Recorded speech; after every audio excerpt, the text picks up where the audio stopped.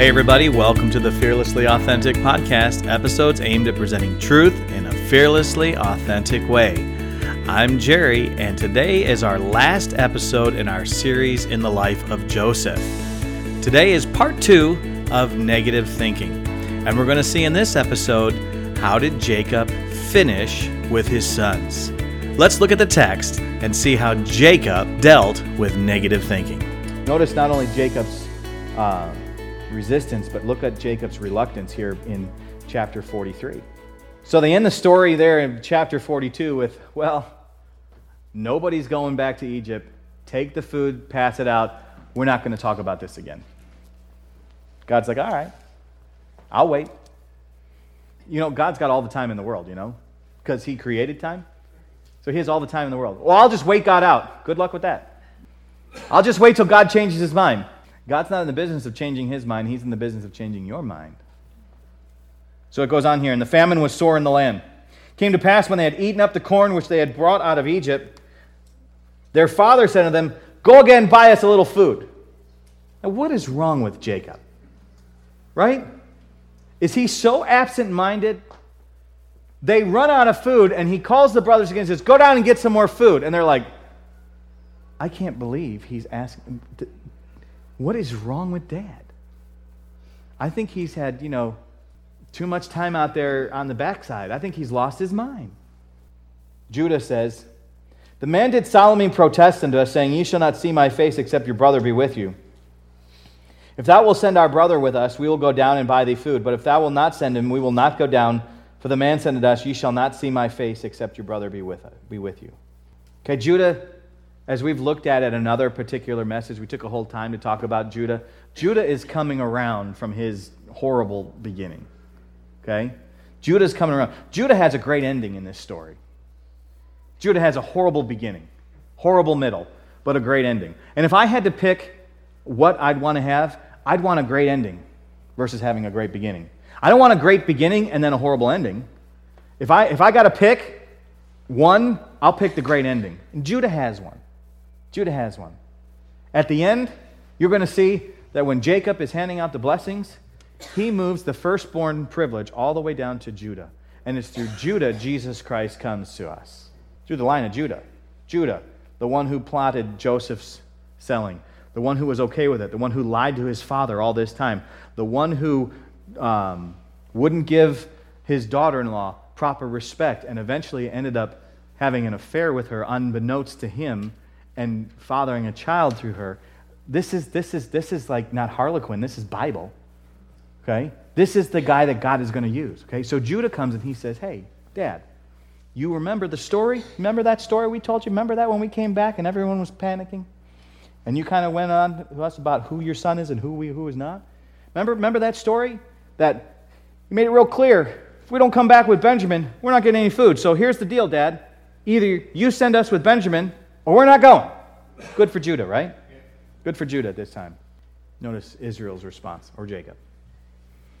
Wherefore dealt ye so ill with me, verse 6, as to tell the man whether ye had yet a brother. I have in my notes, and my Bible says, basically what is Jacob saying to them? Why didn't you just lie?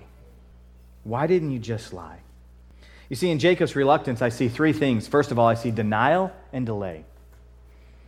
And that's what we'll do. You see, we'll resist for a while to the point is where we can't resist any longer without suffering tremendously. And so instead of getting on with God's program, we get into this reluctance thing where we continue to deny what's going on and delay. His first part of this story is he denies the fact that this situation is even happening.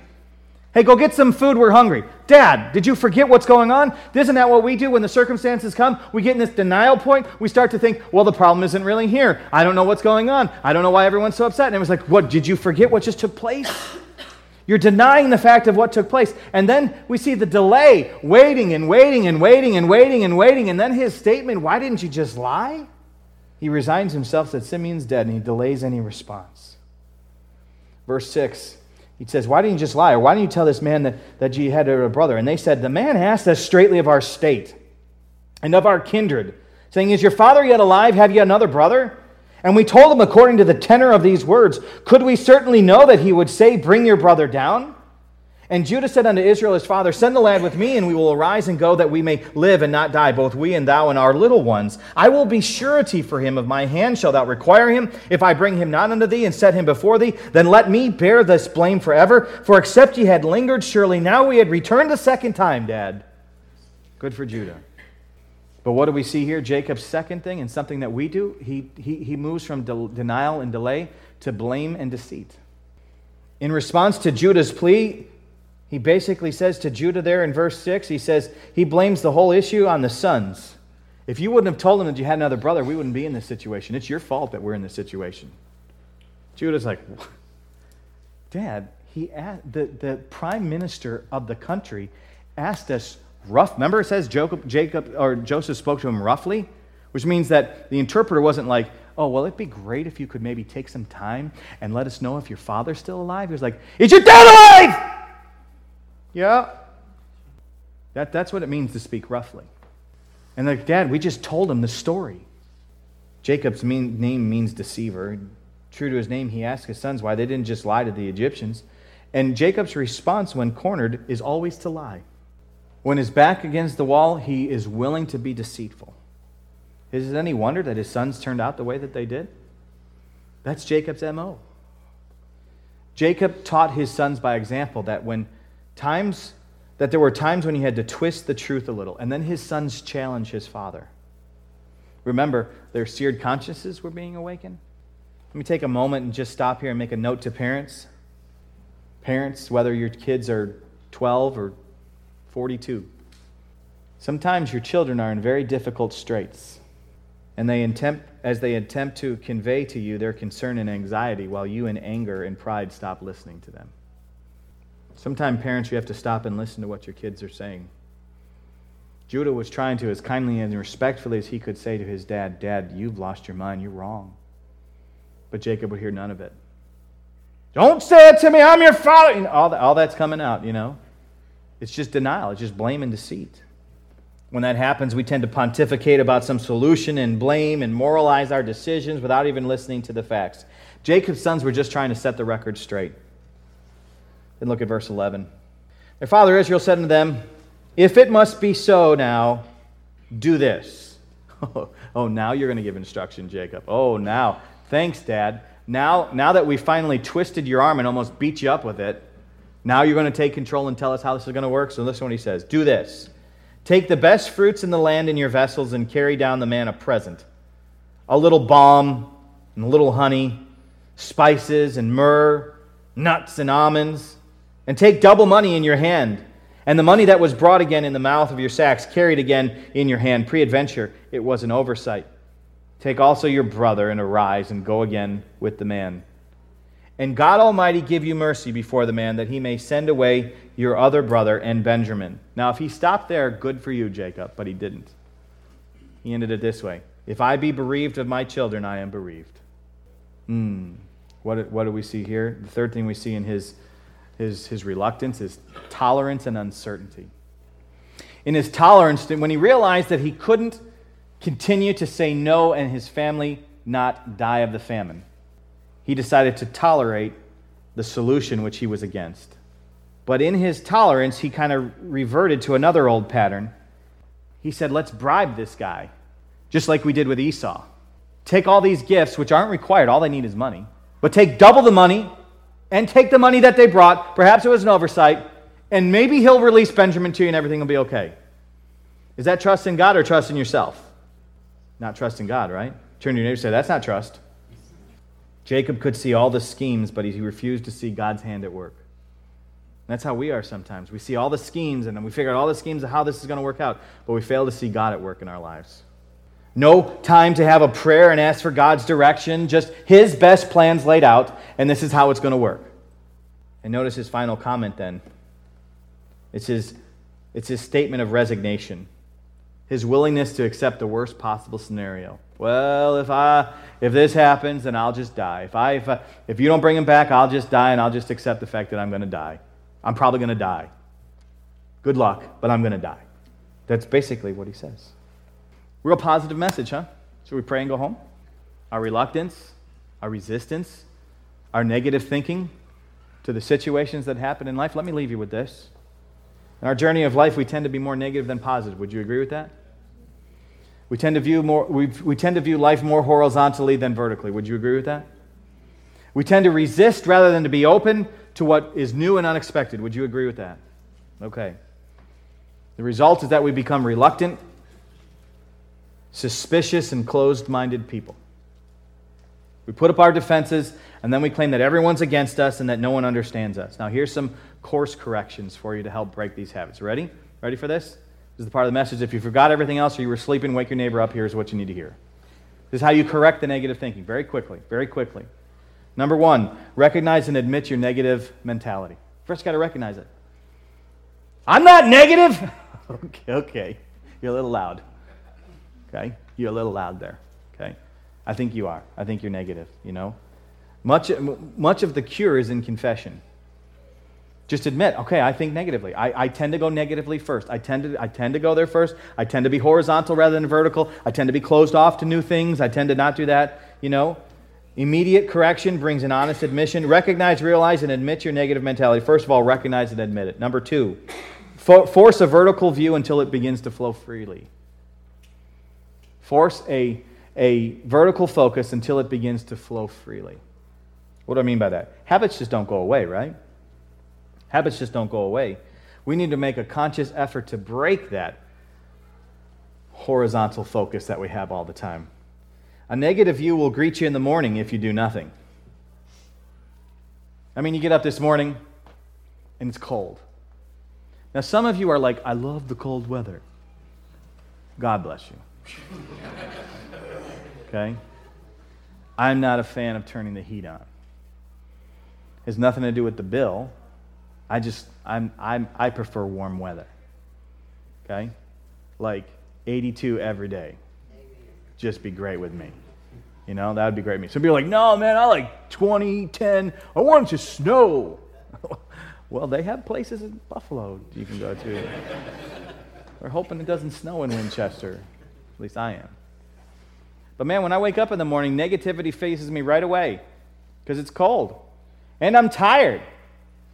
Some of you I saw today, how you doing? I'm a little tired today. Yeah, we are. We are. Why? Because we're just tired. Life is hard. Not a oh poor me, just life is hard. You know? Life is difficult at times. But if you don't do anything in the morning, negativity's right there and it'll face you and you'll buy into it right away. And it'll be stronger the next day if you don't do anything today. You just give it another day. So today, you need to, when you leave here, you need to say, no more negativity. No more negativity. I'm going to stop being so suspicious of everything that's happening in my life. I'm start having a vertical viewpoint of it, and I'm going to be open to what's something that's kind of new and something that's kind of different in my life. I'm going to be open to what God is trying to do instead of just being like, I hate all this new stuff. How do you force a vertical view? First of all, you pray for strength. Pray and ask God to give you strength. And then second, you make a conscious effort to respond like this. Could God be in this? Is God trying to get through to me? How would you, Lord, right now react to this? Lord, I'm not sure what to do, so I invite you to come and help me deal with this. That's how you start to have a vertical viewpoint. Well, you know, the reason that this happens, it just happens that way, you know. There's nothing you can do about it. Right, because God just fell off his throne and broke his crown. God, what are you trying to do in my life? God, I'm not sure how to respond here. Would you help me to respond in a way that will give you honor and glory and help me look at this vertically? Because I'm so tempted to look at this horizontally. I could fix this, but God, I don't want to fix it. I want you to fix it through me. I have to force a vertical view. Then lastly, stay open to a new idea for at least about 5 minutes. Just give it 5 minutes. When something new or unexpected confronts you, don't respond with immediate, no. No. You want to do this? No. Hey, this new stuff? No. No. Take a moment and tolerate the idea for at least about 5 minutes. And just, you know, you could be surprised at the benefit of remaining open for those 300 seconds. Just allowing God to say, okay, this is my plan. Be open to what I have for you. I've got something that's going to be awesome for you. Negative thinking. It can help you, in the sense of when it comes, I can choose to think vertically. I can choose to think of what God's trying to do. Or negative thinking, when it comes, will hurt you. In the sense of that I will continue to follow my path, continue to leave God out of it, continue to think horizontally, continue to be suspicious, and be closed-minded to whatever God's trying to do. What are you going to do?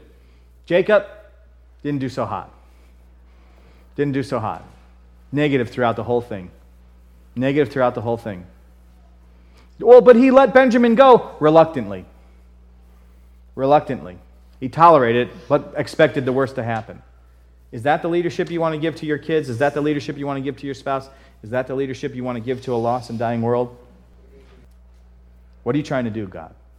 See, it's a negative situation out there, but you can respond in a positive way by taking the mindset that God designed for his disciples and engaging it and then being able to share that with others. Let me pray for you. Lord, I have no idea what your people here are going through at this time in their life, but I do know this. You are El Shaddai, the God of unlimited might, boundless power, and overwhelming strength. Lord, no obstacle formed against you can hold you back. No one intimidates you, and nothing is so hard for you that you cannot accomplish it. You know the end of our story and have the ability to work everything out, so we have, God, no reason to fear. But, Father, we are only human. And that means, Lord, we tend to be negative. We tend to be horizontally focused and intolerant of new ideas. But, God, we've come to the place in our lives where we're sick and tired of these tendencies. We need your strength to help us break those habits, and we need your might to face the future courageously. And with your help, Lord, we start today. Today, Lord, we start today. Give us fresh hope to think positively, to trust in your wise control over everything that we face. Calm our fear, Lord. Calm our fear. Give us courage and a strong confidence in you. Make us enthusiastic as we begin this new way of thinking and this new way of living, and turn our focus from the horizontal to the vertical.